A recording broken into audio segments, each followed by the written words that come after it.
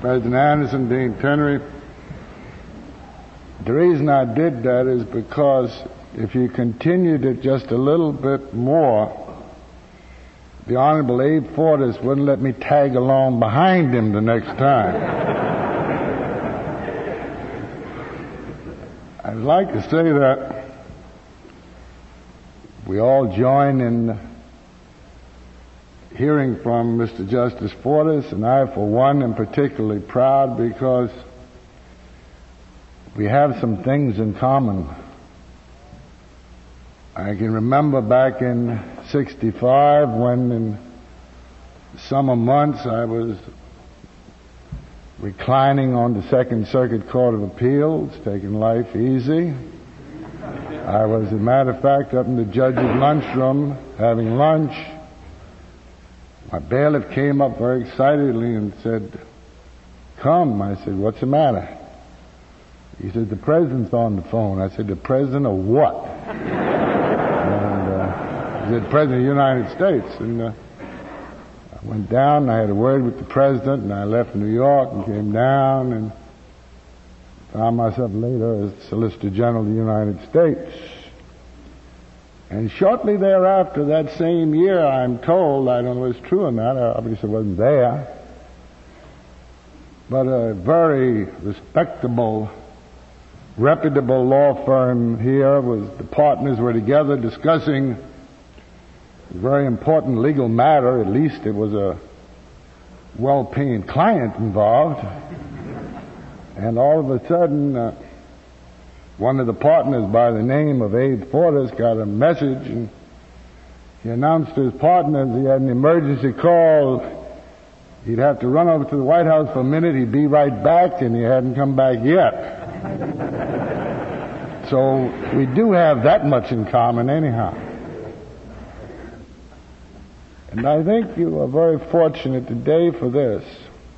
I've always believed that regardless of how much money you put out for your education and how costly it is, it's without a doubt paid for in part by the government, whether by tax exemption or contribution or what have you. And anyone who gets education, and the more you get, the more you owes back to the community a portion of that education. And I think too often there are many who forget just that.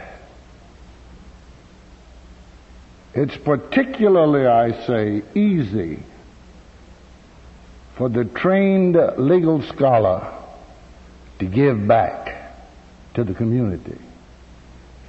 It's just a question of how you do it. I can remember when there was some discussion years ago about the Negro problem, and one very reputable lawyer said he was interested in solving the problem, the race problem, but he was approaching it a different way. He was going to save them one by one, and as soon as he got enough for himself, he'd get back to the others. You can find too much of that around the country. But whether it was in government, in the Interior Department, the Securities Exchange Commission, you name it, either officially or unofficially, you'll find the name of Abe Fortas constantly giving of his talents to the government, not just for the government alone, but to the people, if you please. And in addition to that, with his partnership in this extremely important law firm, which certainly needed at least 28 hours a day of his time, he was able to continue to advise government, agency after agency, whenever requested to do so. And even beyond that, and his day gets longer as you think of it, he found time to go in court and defend indigent defendants who had no money to pay for lawyers, culminating, as you all know, in the case of Gideon against Wainwright, which is a law from one end of the country to the other. And I say that especially to the students here, law school students. When you set your sights ahead, figure how much time you can give to the man in the street, to your local government, to your federal government.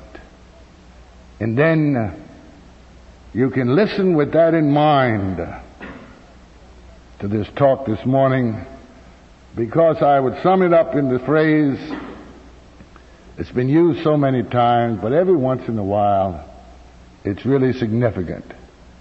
Regardless of what you say, this whole country and the legal structure of this country and the rights of the individual people in this country are all at least a little bit better off because of Abe Fortas. Ladies and gentlemen, Associate Justice Abe Fortas, who will speak on to fulfill the Constitution. Thank you.